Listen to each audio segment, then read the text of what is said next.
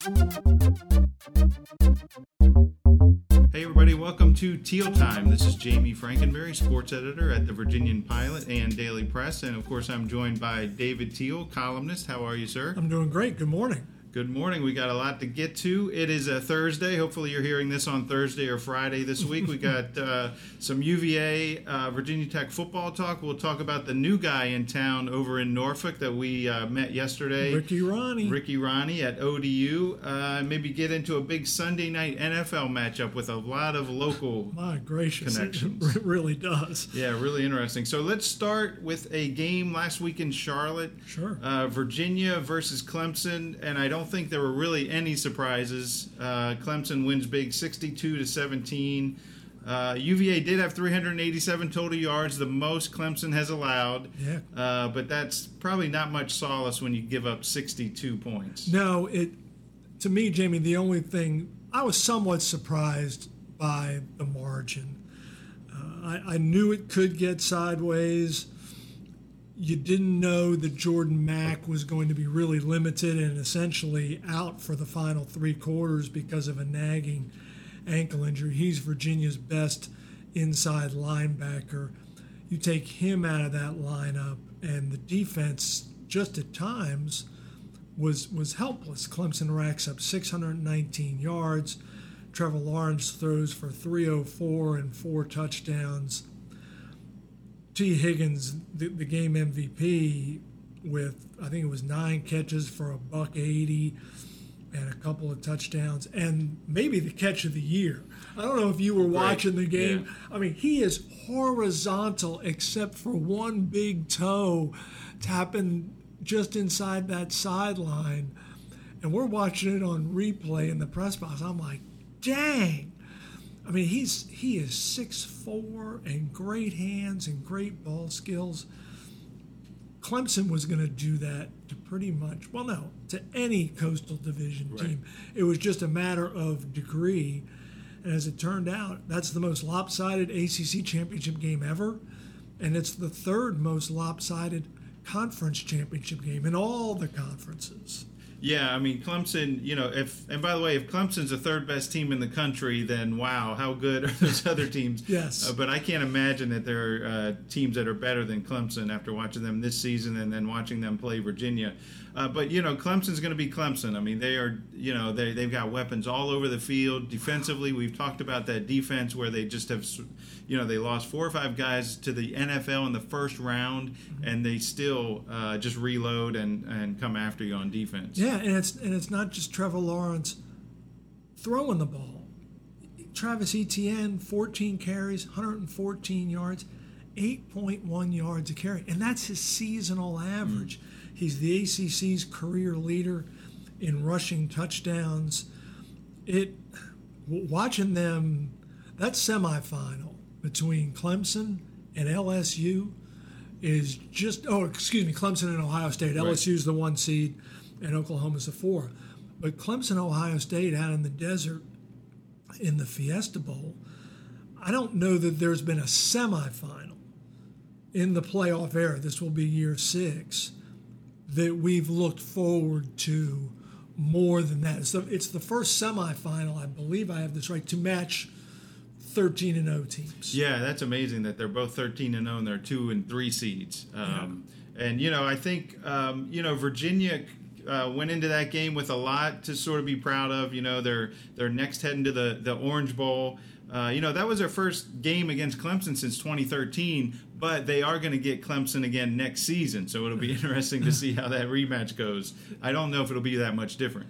Yeah, and your point about it being the first meeting since 2013, that just goes to show how screwed up the ACC schedule rotation is. The fact that these teams haven't played in 6 seasons. But, hey, Virginia converted 10 of 18 on third down, by far the best of any Clemson opponent. Only North Carolina has scored more points against Clemson this year, and that was 20. Right. So, I mean, Virginia wasn't going to win the game. We can all agree on that. But that first drive when the Cavaliers go straight down the field, and then Bryce Perkins throws the pick in the end zone. And you thought, here was their chance to just generate some semblance of hope, and it just didn't happen. And then on the second series, after Clemson had scored, Virginia goes down and does score, but they just weren't going to hang. Yeah, and so Virginia moves on to the Orange Bowl next, and it'll be interesting. You talk about how Virginia has done under Bronco Mendenhall. 2017 they lost in the Military Bowl. 2018 last year they won the Belk Bowl, right. And this year, just the list of accomplishments is really impressive. Their first Coastal Division title.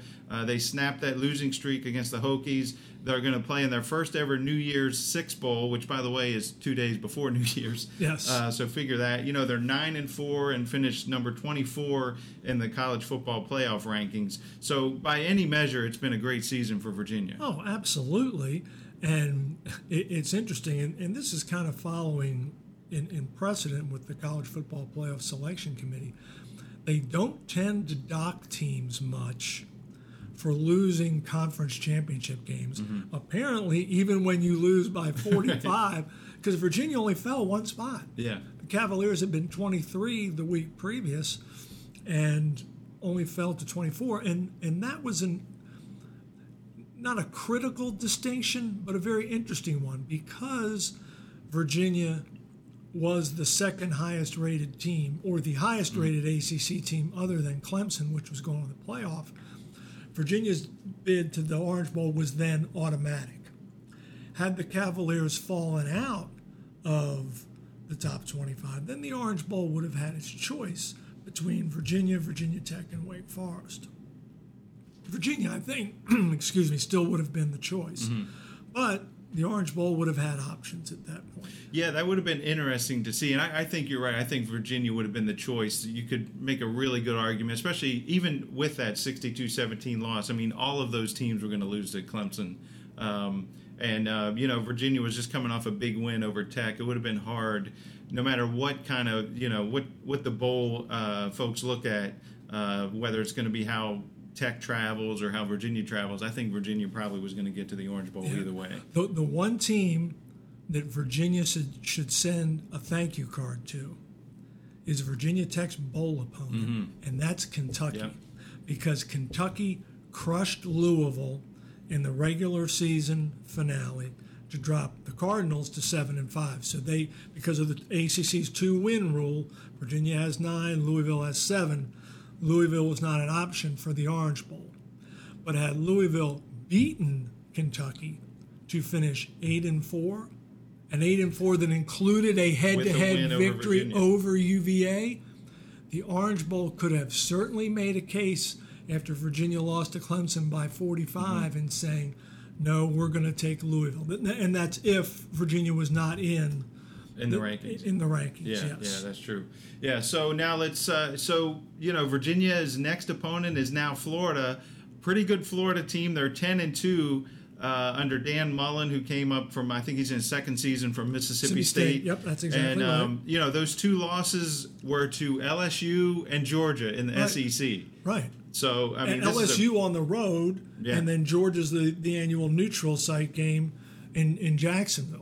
Yeah, so, you come off a game against Clemson, now you're looking at Florida. What do you think Virginia is looking at against Florida? Well, Florida is number 6 in the AP poll, I believe. The Gators are number 9 in the CFP. Regardless, they are the highest-ranked team Virginia has ever faced in a bowl. Previously, the highest was number 10, Tennessee, in the it was January 1st, 1991 Sugar Bowl. After that year in 90 when they rose to number 1 in the polls. And Florida's forte this season is defense. They're among the top 10 in scoring defense. Their coordinator is a Hokie, Ty Grantham. Their cornerbacks coach is a Hokie in Torian Gray. So there's some Virginia Tech flavor there on the defensive side. Kyle Trask has done a nice job filling in a quarterback. So the Gators, they beat Auburn. They're on a 3-game winning streak since the Georgia loss. And you never know what teams' motivations will be like come bowl season, because there's such a lag between the regular season and the bowls. And our teams just kind of, we didn't get to where we wanted to go, this and that. Some teams just don't show up for bowls. I think both of these teams are going to be totally amped. Mm-hmm. For Virginia, it's a chance to get 10 wins for only the second time in program history. Another opportunity to be on the national stage and face a nationally ranked opponent and to prove its mettle. And for Florida, for the last month, they've known we're not going into the SEC championship game. We lost to Georgia. They're going. So their playoff aspirations were dashed, but they closed strong. I mean, they boat raced Florida State in the regular season finale. They're going to be playing right down there in their home state. I think the stadium's going to be full of Gators. I think it's going to be a great atmosphere, and I expect both teams to really be motivated. I'm looking forward to it. Yeah, it's December 30th, 8 p.m. on ESPN. And, as great as it was to play in the ACC championship, I mean, this is a bigger stage, a huge stage. Virginia's maybe their biggest stage ever, since the Sugar Bowl. Yeah. And this is a chance for them to sort of, make a statement on a big stage. Absolutely. I was reading, I don't have the exact number, but the ratings for the ACC championship game were the lowest in 7 years, and that was back when the game was on cable and not on ABC. So, I mean, they had it just wasn't a competitive game, and folks naturally gravitated to the Big Ten championship game where Wisconsin was giving Ohio State fits. Mm-hmm. So I agree. I think this will be a bigger stage down in South Beach. Yeah. Well, moving on now to Virginia Tech. After that loss to the Cavaliers in Charlottesville, the Hokies are headed to the Belk Bowl in Charlotte. First time in a couple of seasons they've been there, and they're going to play the team we spoke about a few minutes ago, and that's Kentucky. The Hokies, as dismal as things looked early this season, I think they got to be pretty happy to be in their 27th consecutive bowl appearance after that start. Anyway, I don't think a Belk Bowl is exactly where you want your goal to end up, but after that start, I think they should be pretty happy to get there. Yeah, after the loss to Duke, 8-4 was probably the ceiling for this bunch. They were sitting there at 0-2 in the league, and you wondered if they could get to the 7-win benchmark for bowl eligibility, which they needed this year because of the 2 FCS opponents. Mm-hmm. So I think the Hokies will come in, again, motivated.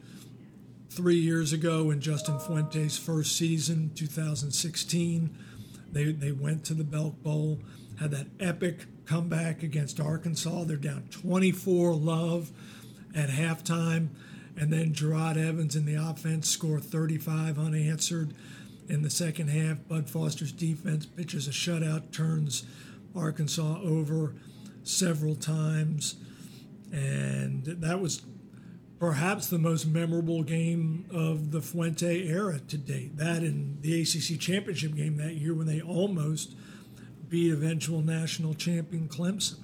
Took them to the wire there in the fourth quarter. And what's the one thing that has traditionally given a Bud Foster defense fits? A mobile quarterback. Yeah.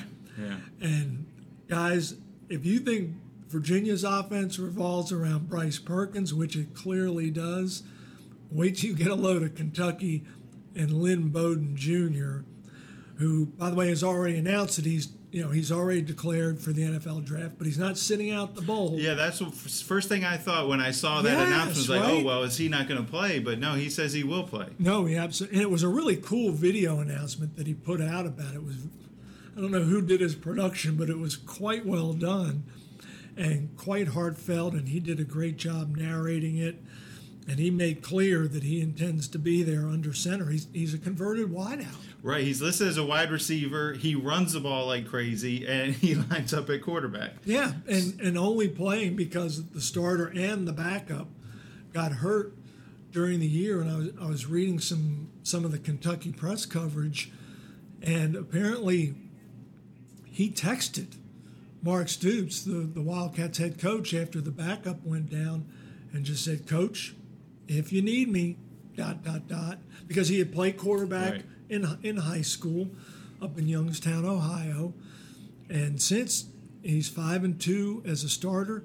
And we mentioned Travis Etienne earlier. Etienne leads the country in yards per carry at 8.2 and change. I think it's 8.24. Number 2 is Lynn Bowden at 8.18. I mean, this cat, he went for like 260 against Louisville. Yeah, he has more than 1,200 yards rushing this season, and rushing average for Kentucky 274 yards a game. You don't see that a whole lot. Not from a non-option team, right? Yeah, unless you're talking about Navy or somebody like that. Yeah. So he really makes them go. I mean, Kentucky was 7-5. They were 3-5 in the SEC under Mark Stoops. And they do have a win against Louisville, and that was they blew Louisville off the field. Yeah, I was surprised by that result, and certainly by that margin. And I think Kentucky is going to be as motivated as the Hokies. I think both games, I'm looking forward to them both. Some bowls you just think, but I think these two are really good. Bud Foster's final game as defensive coordinator of Virginia Tech is going to be a headache. Yeah, I mean that Bowden kid is going to make it that way, and Bryce Perkins, at least for a quarter in Charlottesville, ran them ragged, and they tightened it up afterward. Well, they're going to have to be tight for all 4 quarters. Absolutely. Against Bowden. Yeah, well, you mentioned that this will be Bud Foster's final game as Virginia Tech's defensive coordinator. So our colleague Norm Wood this week reported on a couple of coaching changes on that Virginia Tech staff. Man. And yeah, it was real. There were quite a few changes. Longtime defensive line coach Charlie Wiles, who's been there forever, more than 2 decades. 24 years. Yeah. He's out. Running backs coach Zon Burden, who has a local connection. He played wide receiver at Salem High School under Chris Beatty out in Virginia Beach. Was an assistant at ODU, so he's been let go. And then cornerbacks coach Brian Mitchell also was let go. So what does this signal to you from Justin Fuente? Well, and I think the other big news there is Justin Hamilton's promotion to replace Bud Foster as defensive coordinator. I mean, and no offense intended here, but Hamilton's a pup. Young guy, yeah. Yeah, I mean, he's just been full-time on the staff. 37 years old. Yeah, this 1 year, and no surprise here, he's the lowest paid dude on the staff at like $200,000. He's going to be getting a pretty good pay raise here. Yes. We haven't seen the term sheet yet, but he's a Tech alum, played for Bud, coached under Bud.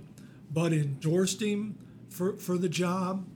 And what I think will be interesting, Jamie, and I'll be very surprised if it doesn't turn out this way, that now that they have to find a linebackers coach to replace Foster. They have to find a cornerbacks coach to replace Brian Mitchell. So, and a safeties coach to replace Hamilton because he's moving over to be DC. So how is that going to work? I think you will see Justin Fuente, at least with one, maybe multiple of those hires, find someone who is really seasoned and who can kind of serve as a sounding board for Justin Hamilton as he, kind of dips his toes in the coordinator waters, and just someone maybe who's even been a coordinator. I think that's what we are likely to see. I think overall, after an 8-4 regular season, you wouldn't think, wow, they need to nuke the staff. And maybe nuke is probably too strong a word. But at Virginia Tech, recruiting is very position specific. Justin Fuente expects his defensive line coach to recruit defensive linemen. It's not like you just go out and you work Northern Virginia or you work the 757. No. He expects his running backs coach to recruit running backs and identify them and get them on campus. And some of the positions where Virginia Tech has really fallen behind in recruiting are running back, defensive line, and cornerback. And those are the three positions that he cut loose. I don't think that's a coincidence. No, I don't think so either. And Norm Wood did also report yesterday that Adam Lechtenberg was going to be promoted to running backs coach. So they did fill one of those positions. Yeah, he was a full-time. He was among the 10 full-time assistants, but he didn't have a dedicated position. He was kind of this. I think they termed him analyst or a player personnel guy, but yet he was still among the 10 full-time staffers. Well, now he has a dedicated position with the running backs. How they'll replace him, I'm not real clear on. Will they hire another analyst, or might they split the defensive line into tackles and ends? There are many ways to do it.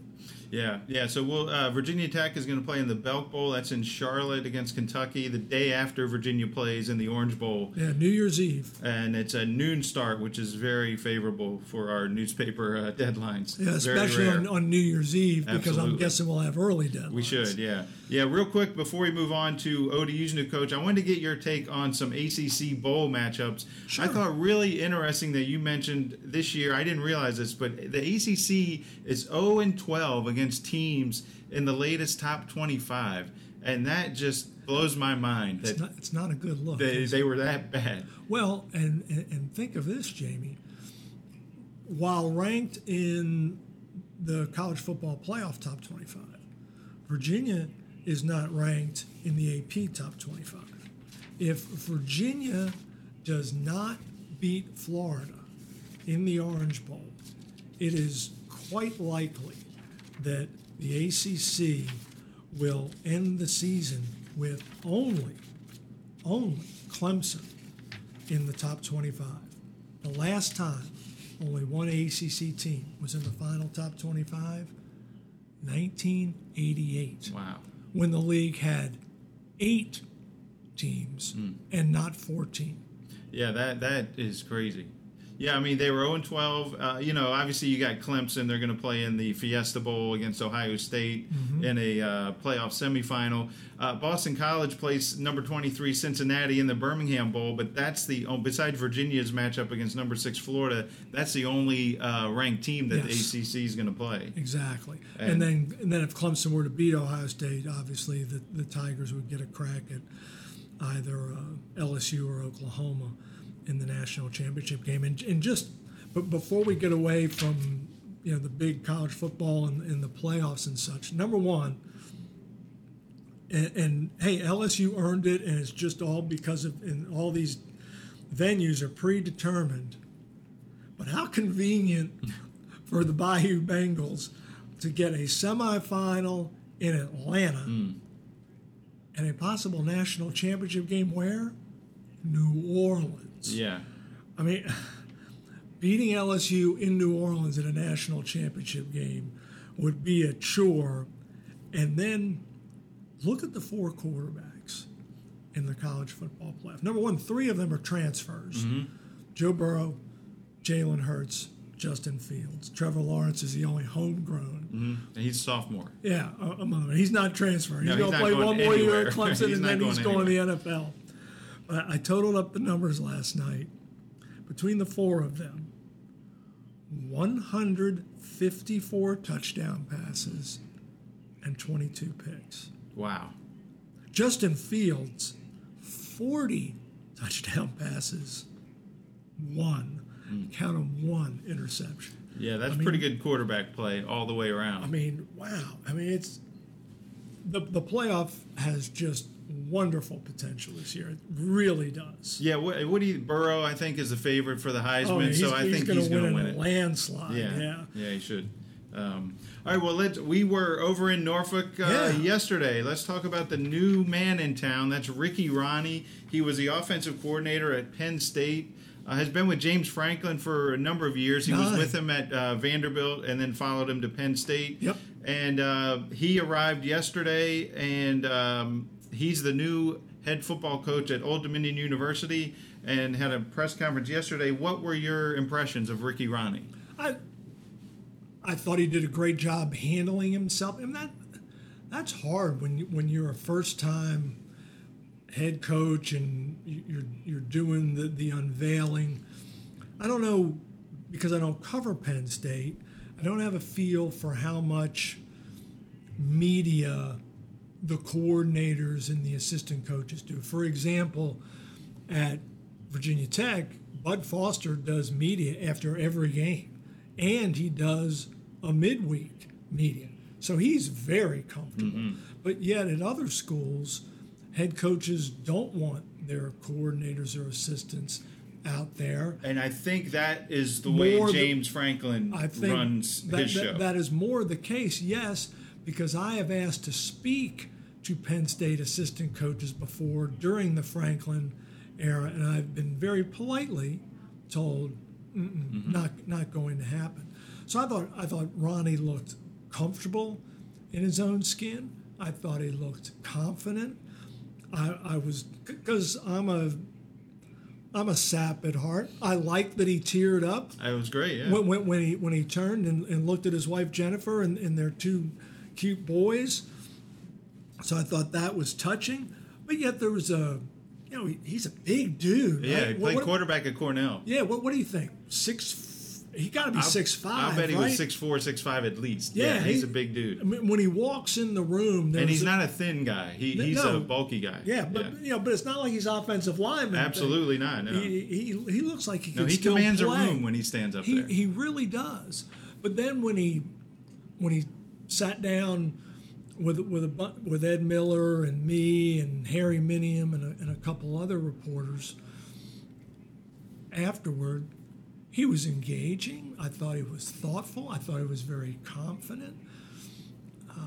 He's got a resume, credentials. I mean, he worked for James Franklin, who most people consider one of the better coaches in the country. Prior to that, he and Franklin both worked under Bill Snyder, who's a Hall of Famer. Mm-hmm. What Bill Snyder did at Kansas State in Manhattan, right, Kansas, turning that place into a very relevant program nationally is nothing short of miraculous. So he's clearly been around successful, qualified, accomplished people. That has to wear off, at least a little bit. And while it was funny, we were talking to one of our coworkers before we started recording, and she's a Penn State fan, and she made the remark, there's a lot of people in Happy Valley who are happy to see Ricky Rahne go. But, hey, Penn State's the number 22 ranked offense in the country this year, averaging like 34 points a game. That's probably not good enough for the folks at Penn State. Absolutely. And in this day and age, 30 years ago, offensive coordinators, they weren't anonymous, but they were pretty obscure. But now they're not as front and center as the head coach, but they are darn near, whether the head coach makes them available or not. They are the punching bags on Twitter, right, and message boards. Fans don't like a call, red zone, whatever. They're going to hear about it. And we talked to Rahne about that yesterday. And it seems to me that he's kind of developed the thick skin that you need and that he will need as the head coach at Old Dominion, because knuckleheads like me and knuckleheads who sit in the stands, they're going to take shots at him. That's just part of the job. Mm-hmm. And coaches are second guess. That's part of the fun of sports. We don't mean it personally. It's just how it works. Right. And he said he's very proud of what they accomplished at Penn State simply because of their record. And hey, they just went 10-2. They lost to Minnesota. They lost to Ohio State. They're going to the Cotton Bowl to play Memphis. He will not, by the way, right, be working that game. One of the best anecdotes he told, and I know Ed Miller mentioned it in his story today, is it was 11:30 Monday morning, and Ronnie's driving from State College to New York to see a recruit. And that's when Wood Selig and Bruce Stewart, numbers 1 and 2 in the Old Dominion Athletic Department, called with an offer. And Ronnie turned the car around. Number one, he accepted. And number two, on the spot, yeah. At that very moment, he considered himself Old Dominion's head coach. He was done with Penn State, and he turned around. Yeah, and one thing he mentioned that I thought was really interesting, that one of the first things he mentioned in his press conference yesterday is he wants to refocus the recruitment in the 757, which Bobby Wilder kind of got away from. Mm-hmm. And don't get me wrong, they're not going to get the 4-star and the 5-star guys who are going to the SEC or maybe even Virginia Tech on occasion.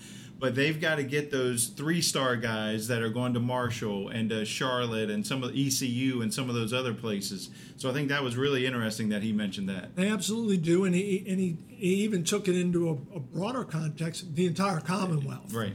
And I think that's point very well taken. But he also mentioned us on the side, given his recruiting ties.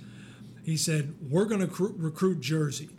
He said, I recruited North Jersey for Penn State, and there are players there. And he said, I've already been in touch with some who are interested. So I'll be very curious to see how that particular play works.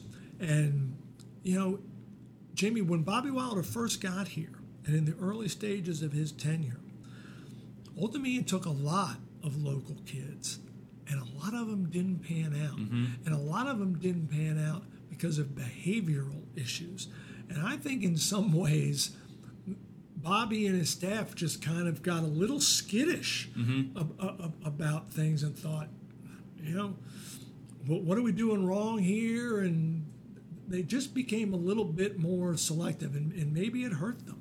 Yeah, I think it did, and I think that feeling maybe went both ways from talking to some high school coaches, that Bobby maybe didn't look quite as much locally, and the coaches weren't as, apt to reach out to him about some of their players maybe. Mm-hmm. So we'll see how Ricky Ronnie does recruiting in the state and locally.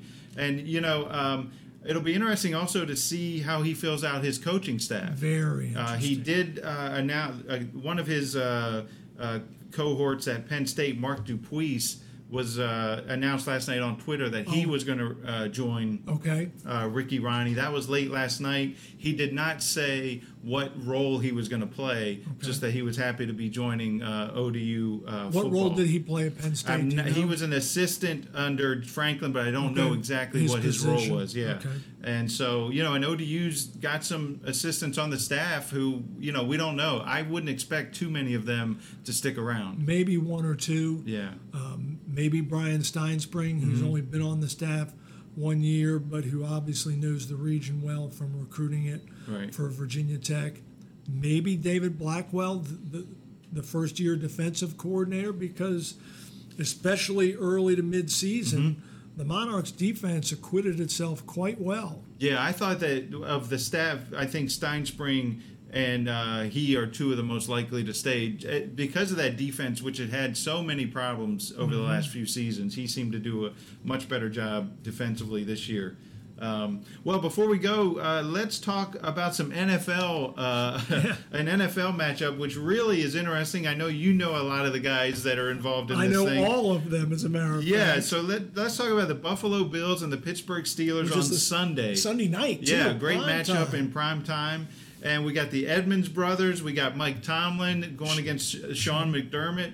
I mean, this is really a great matchup for the 757. It is. And Virginia. Yeah. I expect NBC to be all over both storylines. You would think so, yeah. They're both irresistible. How can you not be? And I know our comrade Dave Johnson has a story running in Friday's newspapers. I guess it will post online here sometime today about how Jimmy Laycock, the retired head coach at William & Mary, who coached both Sean McDermott and Mike Tomlin when they played there, and who hired Mike Tomlin at least briefly. Tomlin coached, I think, a season under Laycock. But Mike Tomlin and his successor, Mike London, are both among a large group of Tribe football alums who are headed up to Pittsburgh for the game Sunday night. So that's really cool. I mean, you think about the Laycock coaching tree, it is so front and center right now because, Tomlin has the Steelers at 8-5 and in playoff contention, really against all odds. Right. It's with Big Ben being hurt, and then Mason Rudolph got dinged. So they've been, and of course, no Antonio Brown. They jettisoned him as well. They should have. And then McDermott has the Bills there at 9-4. He's the former Panthers defensive coordinator, and this is his second season as the Bills head coach. And this is the first time that he and Tomlin have met as head coaches. So they're both doing great work. And hey, they could even meet in the playoffs depending on how it all turns out. And then you turn it around and you have the three Edmonds brothers. You've got Tremaine plays for the Bills, Trey and Terrell for the Steelers. I wrote that down because I didn't want to mix it up. Tremaine and Terrell played their entire careers at Virginia Tech. Trey played the early part of his career at Virginia Tech before transferring to Maryland.